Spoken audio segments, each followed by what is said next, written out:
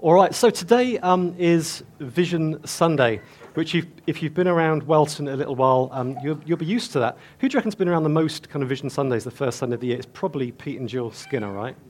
Do you reckon? Is that 125 years you've been? Yeah, something like that. Yeah, feels like it. Feels like it.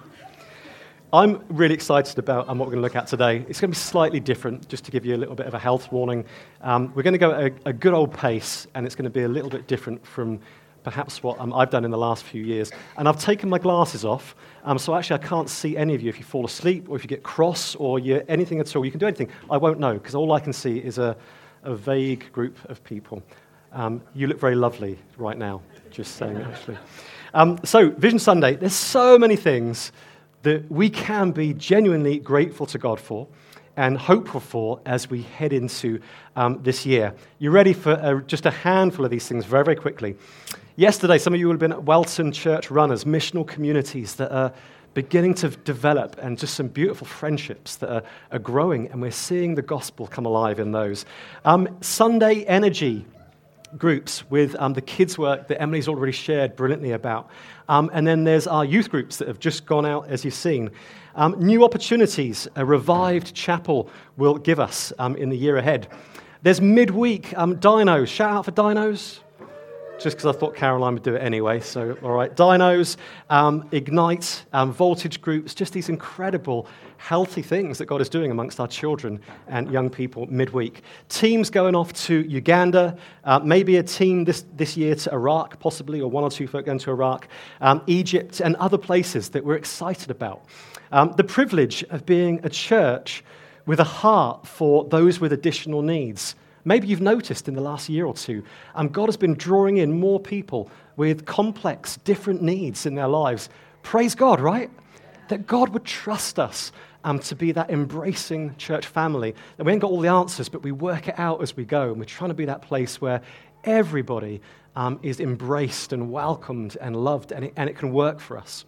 The life and trust that is growing in our small groups that meet every week in different homes around our different communities, villages from Norton spiraling outwards. And just that love for the Word of God and what it means to look at it, say, what are we seeing and what are we going to do about it? And then turn up the next week and say, did it work? Has it actually worked? Some great teaching that we've got coming up this year. There's a few people that I just didn't have photographs for, and you might be one of those people. Becca Kennedy is one of them. I thought, I've got no pictures of Chris and Becca. But we've got some great teaching coming up this year on worship, different books of the Bible, some fresh voices coming in. Really looking forward to it. Food for thought. Did you know that there's this incredible community run by a team in our church who every month they're gathering people for a meal and fellowship and testimony. And it's just absolutely wonderful what God is doing. It's great. Enfest this summer. We are really looking forward to Enfest this summer. And where's Hattie gone? She's still around? Hattie, did somebody? You are there. Okay.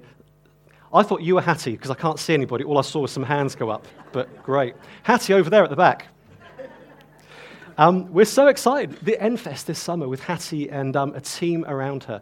Just seeing what God's going to do. And loads of other things, etc. Whether that is creative space, renew well-being, bereavement course that we've just started running.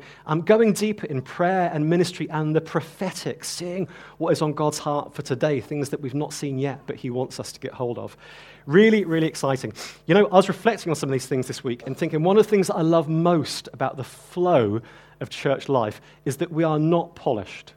And you know that already if you've been around just a little while. We're not trying to be corporate. We're not trying to do everything perfectly. We're trying to be a family on mission. And I think it pleases the heart of God that we are saying it's okay that we're rough around the edges. And do you know what? We probably always will be, right?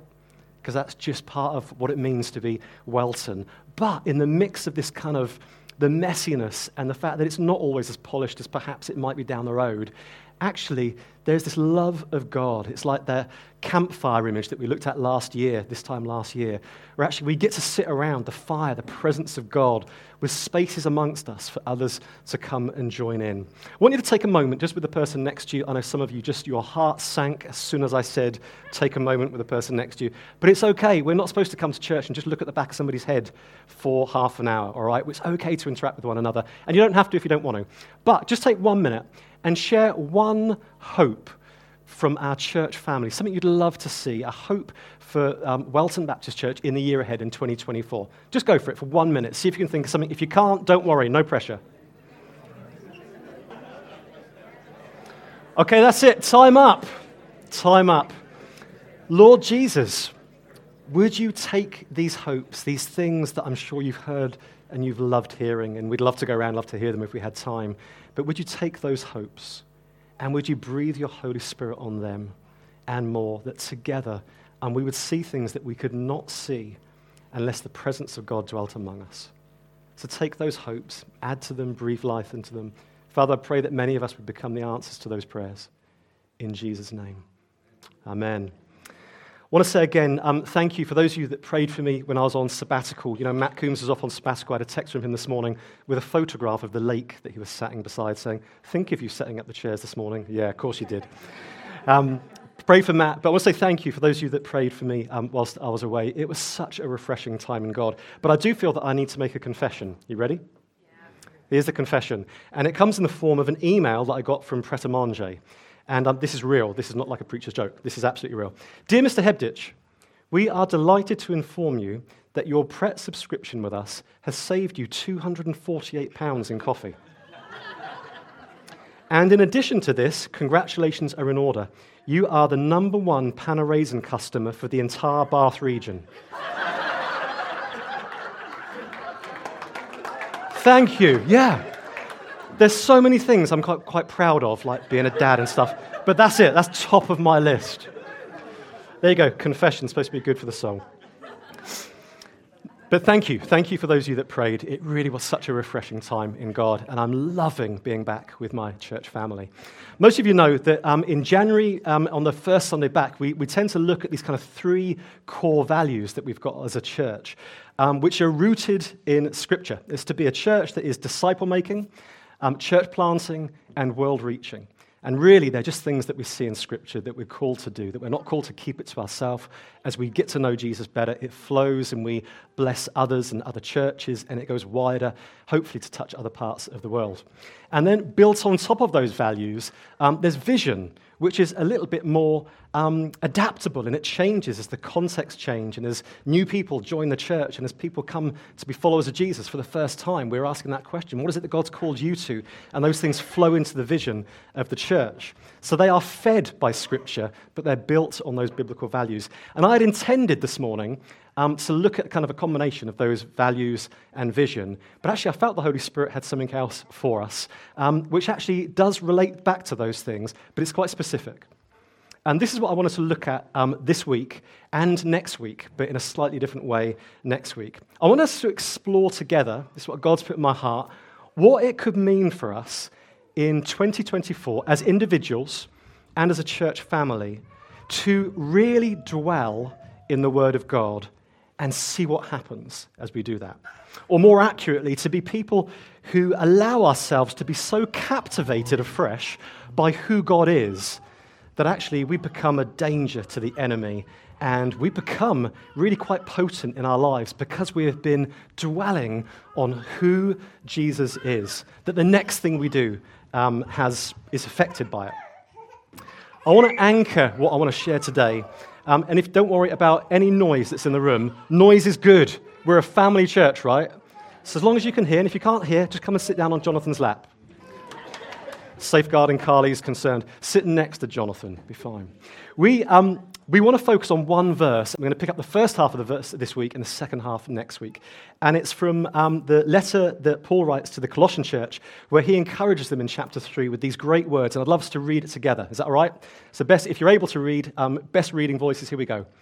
Let the word of Christ dwell in you richly as you teach and admonish one another with all wisdom through psalms, hymns, and songs from the Spirit, singing to God with gratitude in your hearts. So today we're going to focus on the first half. Let the word of Christ dwell in you richly. So where are we headed?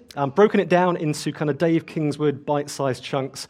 I'm never as eloquent as Dave, and it's dreadful being in a church where you've got such a great Bible teacher like Dave Kingswood. But anyway, I'll try on some of my headings. I just try and, emulate Dave a little bit. But here we go. A course correction, which is a story. I want to share with you a testimony. A startling discovery that most of you are going to sit there and say, you should have discovered that when you became a Christian. But what are some of these things we go back to, don't we? Some of these things we have to relearn. Why it can be hard to dwell. Shock, horror. It's not easy reading the Bible. Just to say that, to put it out there, we're going to dig a little bit into why that might be true. And then an invitation to marvel, not the comic, not DC, but to marvel, to wonder at who God is. Paul, you got excited then for a moment, didn't you? I thought it might have been Captain America. Is he DC? Marvel. Marvel and DC are different. I don't know what I'm talking about, do I? Clearly. What I don't want to do today, just to be clear from the offset, is what I don't want you to hear is just read your Bible more. Okay, now that's not quite true. I do want you to read your Bible more. But actually, what I don't want any of us to do this morning is to feel a sense of guilt or duty. That would be just super unhelpful. What I do want us to allow is the Holy Spirit's invitation to say, come and dwell on who God is. And to discover, as the psalmist says in Psalm 19, verse 7, the law of the Lord is perfect, reviving the soul. And as I prayed for us as a church family, just a sense that there's a whole load of us, that there are parts of our soul that do need reviving. Well, praise God, we've got a God whose very character revives our souls. I don't know how much you feel that your soul needs reviving.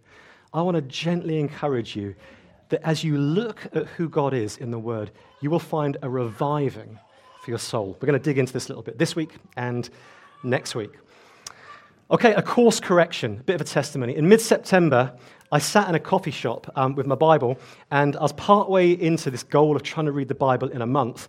And this is what I prayed. I said, Lord, I am really struggling with a particular aspect of what I'm reading.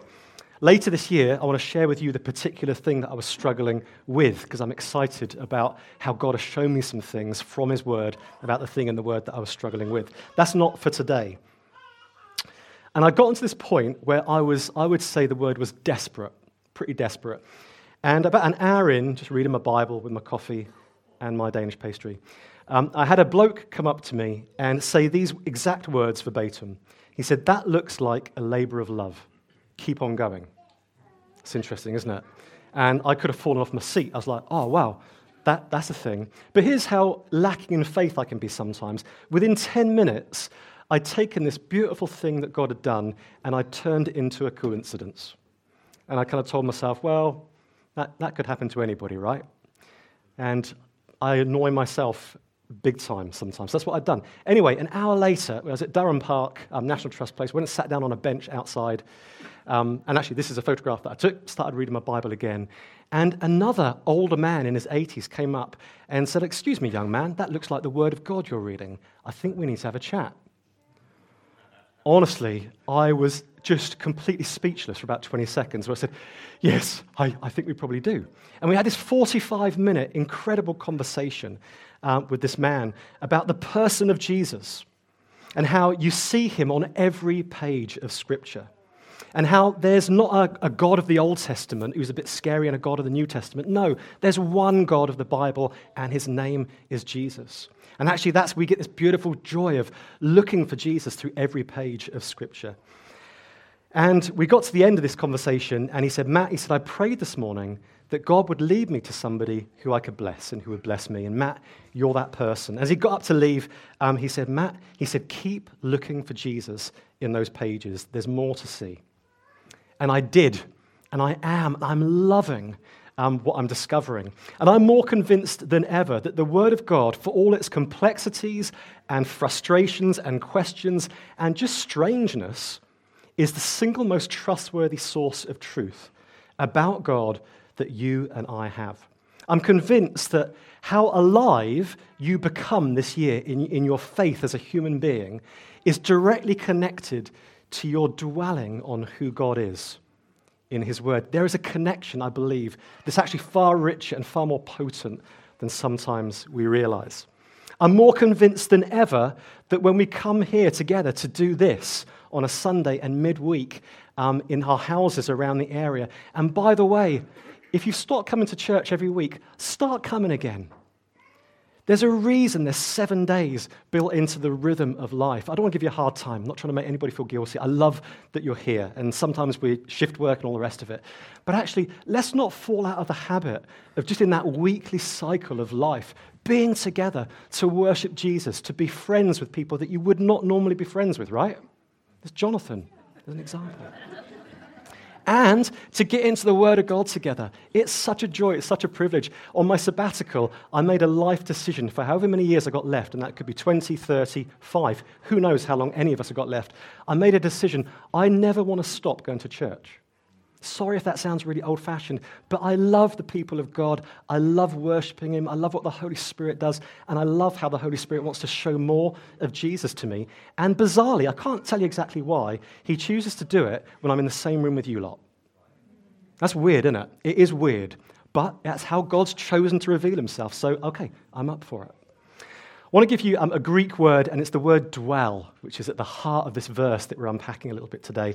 And I'm not a big fan of here's the Greek, because sometimes it's just like a look at how smart I am, and I'm not going to fool any of you guys with that. But there's a good reason for this one, right? In oikao, apparently that's how you say it, but this is what it means, and I love it. It says the word for dwell, actually translated, means to live in or to inhabit a place. It's beautiful. So the idea is that you're not a guest or a visitor, but actually you're somebody who's been invited in to make themselves completely at home. And if you want to if you think pictorially like I do, you might want to think of an incredible stately home with different floors and some rooms that are totally different from others, and secret passageways and a cellar and beautiful gardens and all these things going on, rather than a travel lodge. Which we can sometimes do when it comes to the Word of God. Quick in, quick out, right, bang, crack on with our day. Actually, no, the Word of God is like this incredible home that God has said, come and work your way around. It's going to be complex. It's going to be interesting. It's going to take some effort. In September, I wrote a reminder for myself that I've been going back to maybe once a week, and you can make up your own. This was mine, about dwelling in the Word of God and how it affects everything else around me when I do it. And I said this, it's the practice of looking at God through his Word with an open soul, heart and mind, allowing him to be him without trying to fit him into what I think he should be. Rather than me reading the Word, allowing the Word to read me, if that makes sense. And I'm just going to do something slightly embarrassing that I said I wouldn't do in the earlier service. Can I borrow your Bible? This is just maybe, some of us think visually, don't we? I'm a visual thinker. And so what I found myself doing, this is quite embarrassing, down in the cellar, when I'm getting into the Word of God, I'm dwelling in the Word of God, I found myself, rather than straight away doing this, which puts me in control, doesn't it? I'm the one reading the Word. I found myself holding my Bible above my head. You think I've lost it now, don't you? Holding the Bible above my head and saying, Holy Spirit, let your Word read me, rather than me reading your Word. And then I open my Bible. And there's something about just saying, God, I'm ready for you to be in control here, for you to decide what I see. Thanks, Jill. Maybe you could write your own. I don't know. Let me share with you my startling discovery, which ties in with this. And really, I'm tempted to call it a not-so-startling discovery, because it's something we know and I've known, but I just feel the Lord circling me back to it, and I think he wants to do this for us as a church family. Here's the thing, right, about dwelling.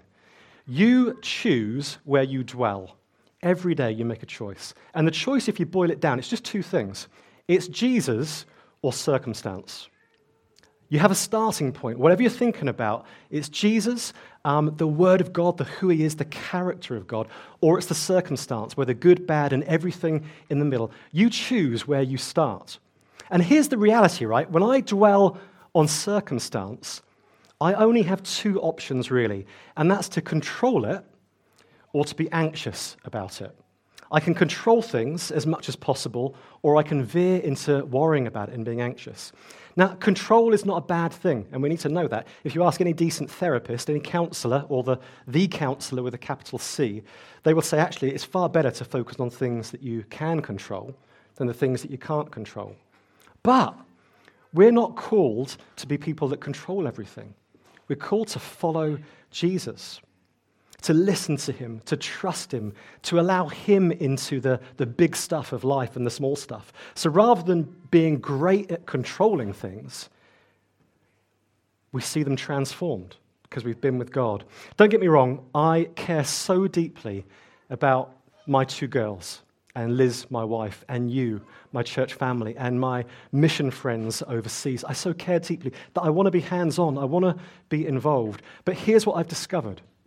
When I've been with Jesus before I'm with you, you get a much better version of me.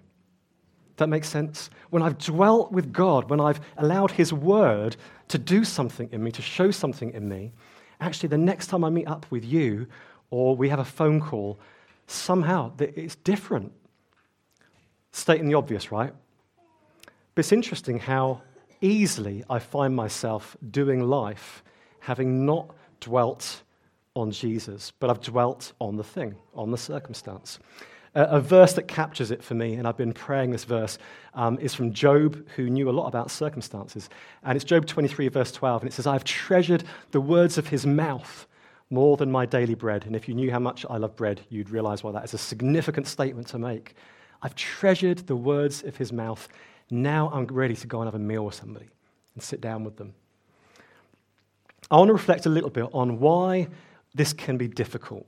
Because there's a danger, right, in church life. You get somebody stood at the front saying, we should do this amazing thing. It's really easy. Well, I want to be really upfront with you, and I think you know it already. Reading the Bible is not easy. And if anybody says to you, it's just easy, it's so easy, well, you're probably doing it wrong. Because actually anything of any real value takes some effort, a bit like John was alluding to this morning. First of all, let's just look at some reasons why it can be difficult. First of all, we're not reading one book, but we're reading a collection of 66 books. And they're not in some like neat series like the Percy Jackson series or something. They're this random collection of books. And by the way, 39 of them, the Old Testament, well, they point towards God, but before God was actually here in human form. And so really what they are is they're a foreshadow pointing towards the person of Jesus. But you're going to need some skills. You're going to need to work it out. You're going to need the Holy Spirit to help you. Otherwise, you're going to get lost. You're going to go down all sorts of avenues. You're going to start calling a shadow the person. And that's dangerous when you start reading the Old Testament in a wrong way. The Old Testament is a shadow pointing towards Jesus. Every time we come to the Word of God, we should be saying, show me Jesus. Spirit of God, show me Jesus. In Galatians 3, it's all over the place, but Paul is really, really clear in both the book of Romans, book of Galatians. He makes it clear, verse 24 from chapter 3. It says, so the law, the Old Testament, was our guardian. Some translations say our tutor until Christ came. We're going to dig some more into that this year, I hope. I need to twist Dave's arm to let us look at how we read the Old Testament well, which I'm sure Dave would be open to. Also, we shouldn't be surprised when it comes to dwelling in the Word of God. Then it can be difficult because we've got an enemy who hates us doing it. The father of all lies, as Scripture says, whose primary objective is what? Not to make you sin. You might think the enemy, his main thing is to make you sin. That's not. The main thing the enemy wants to do is to distort your picture of who God is. Because then everything else is easy when our picture of God gets messed up. To keep us from seeing how loving, how holy, how forgiving God is. The Word is first and foremost a picture of God with different colors and textures and voices, all of them pointing towards the person of Jesus. No wonder we have to fight for it. The enemy's going to try and distract and distort wherever he possibly can. We're also affected by the culture around us. And what I don't want to do is to say culture is bad. That would be completely too simplistic, and it's just not true. There are aspects of culture that are beautiful. There are aspects of culture, in every culture, that are ugly, and we need the discernment of the Spirit to work them out. But here's a reality around the culture that you and I have found ourselves living in. I want to suggest that we are right in the middle of a moment in time that could be described as a consumer culture. where actually the effect is that our view of the Bible becomes a transactional view rather than a transformational view, which I think is in the heart of God when we see him. So we can come at the Bible and we can say information in, what I need out. A transactional approach leads us to this not so great place where I use the Bible to get things done, presuming I know what God wants to do, or I read the Bible to confirm what I already thought, rather than staring in wonder at who God is. How did we get here? Living in the West, whether we like it or not, we are surrounded by this weight of consumerism, and it affects all of us, and it can creep into our spirituality. Over the last 150 years, as industrialization and globalization have become our reality, they've taken root, it's affected how we view productivity. Let me explain what I mean. Before the Industrial Revolution, products were connected to the people that made them, right? Somebody made something down the road, you knew who the person was who had made it. We've gone from being a society of producers to a society of consumers, where our primary activity is to consume things rather than to make them. And so what that means is that we're detached from the producers. Generally, they live in other nations, don't they? So you can have fruit from Morocco, T-shirts from Bangladesh, iPads from China. And suddenly, the story of who made something becomes irrelevant because we just want the product and we want it as cheaply as possible. What if that whole picture that we live with day in, day out, what if that creeps into our spirituality? What if it creeps into our view of being people that read the Bible and see God? I think the result is that we start to see the Bible as a way of achieving the best possible life with the lowest possible effort. It's possible. And we may not say it out loud, but we take this kind of transactional view of reading the Bible, and it begins to undermine the simplicity and how profound it is simply to look for God with no expectation of what might happen beyond that. Taking a step back, I think it's really important to see this, just a little bit of theology with you on this, but how the gospel itself can be compromised when we move into this kind of transactional view rather than a transformational view.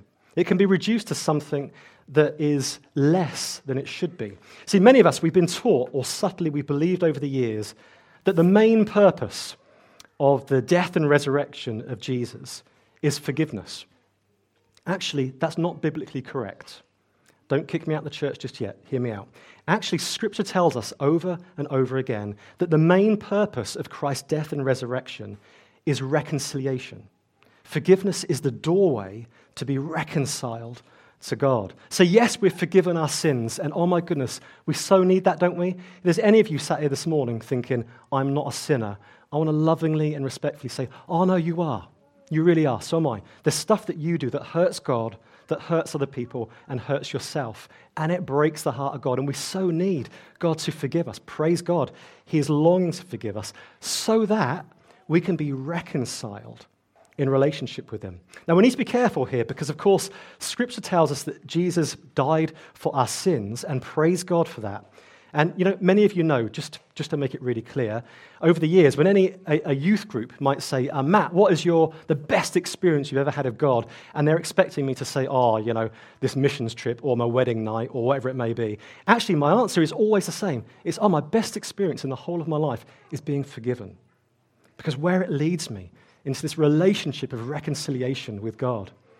But you see, a transactional gospel says we had a debt to pay, and God sent his son to pay it. The balance is now zero, job done.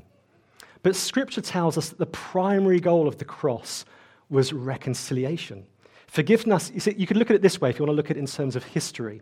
Forgiveness takes us back to Genesis 3, where there was a distorting of relationship, and it all went so badly wrong at the fall. Reconciliation takes us back to Genesis 2, where we get to walk in the garden with God and hear his voice and not feel shame or fear. We get to have conversation with our Maker. That's the heart of God for reconciliation. A transactional gospel is a compromised gospel that the world isn't that interested in. That's the truth. The world needs something far bigger, and there is something far bigger. It's called reconciliation with our Maker. Paul, in his letter to the Corinthians, captures this. Chapter 5 of 2 Corinthians, from verse 16, says, "Therefore, if anyone is in Christ, the new creation has come. The old has gone, the new is here. All this is from God, who reconciled us to himself through Christ and gave us the ministry of reconciliation, that God was reconciling the world to himself in Christ, not counting people's sins against them. And he has committed to us the message of reconciliation." Why does it matter? Reconciliation literally means the restoring of relationship, not just our legal standing before God. Both are important.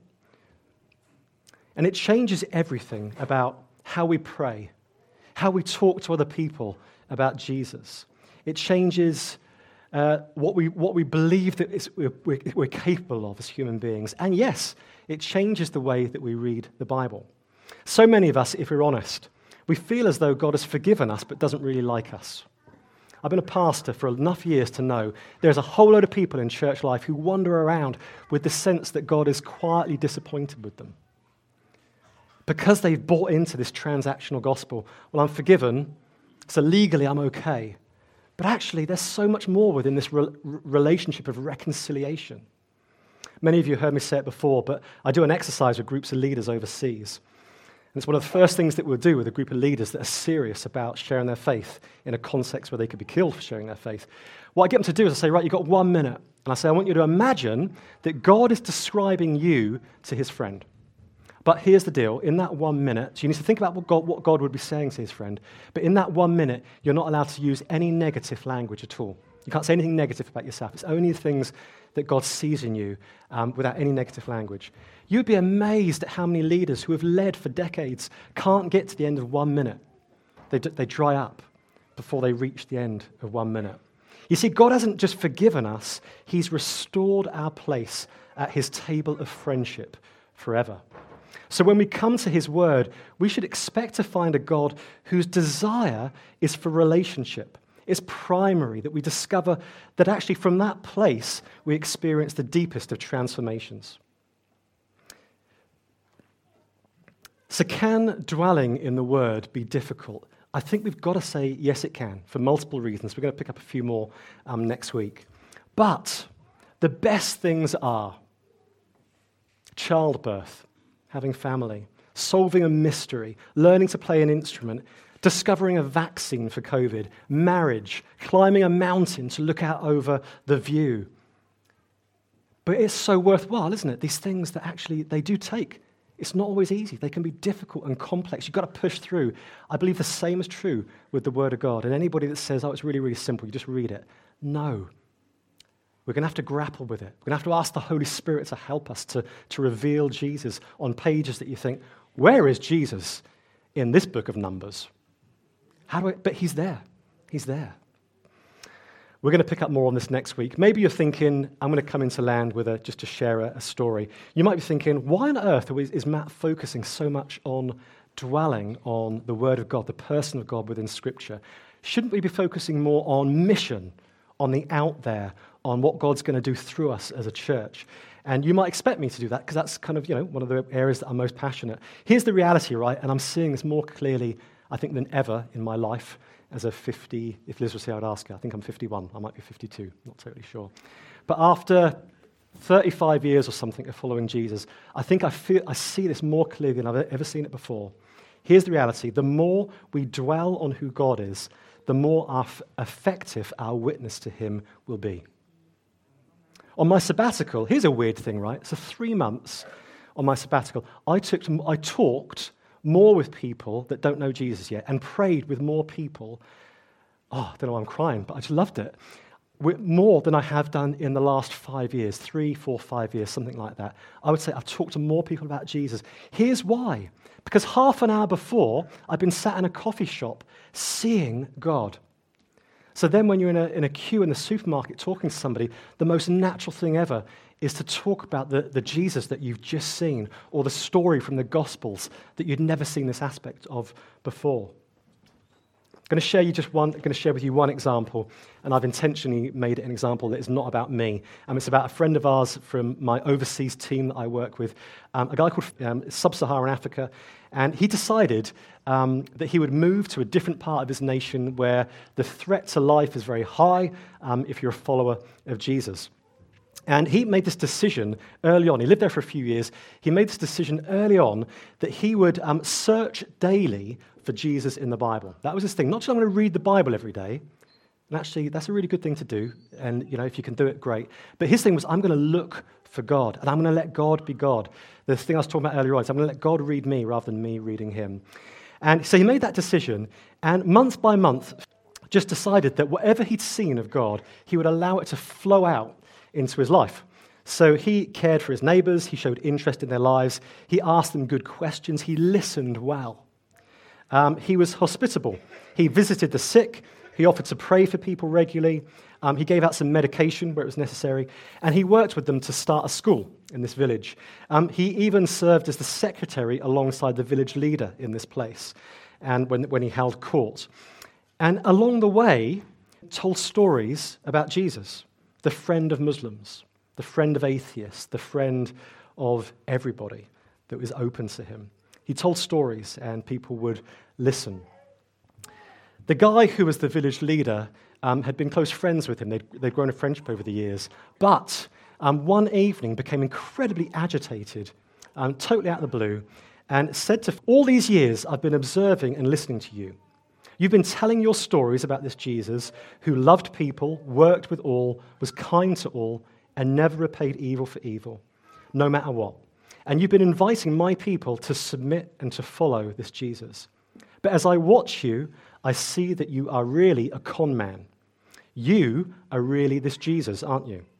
I see all the things you told me about Jesus are the very things you're doing. So when you ask my people to follow Jesus, really you're asking them to follow you. You want to take my people and be their ruler, don't you?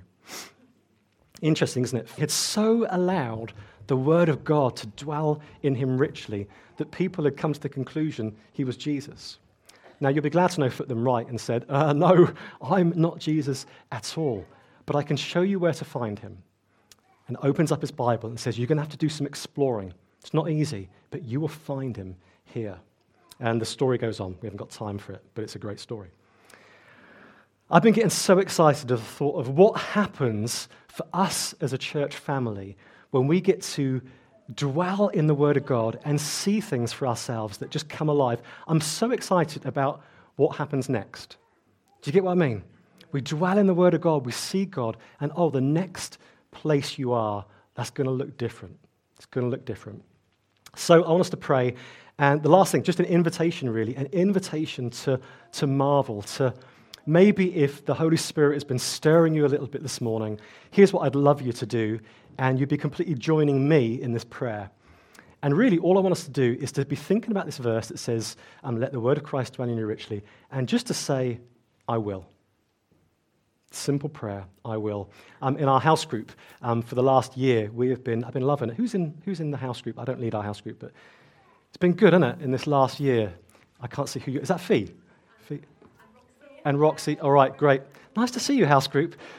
Holly, cool. But we do this thing where we get into the Word of God every week. We get into the Word of God, we look at a passage, we say, what do we see? What kind of stands out? What does it tell us about Jesus? What does it tell us about ourselves? But then we ask an important question. We say, what are you going to do? And all of us, don't we? We write down, I will. And here's the cool thing. We come back together next week and say, did it work?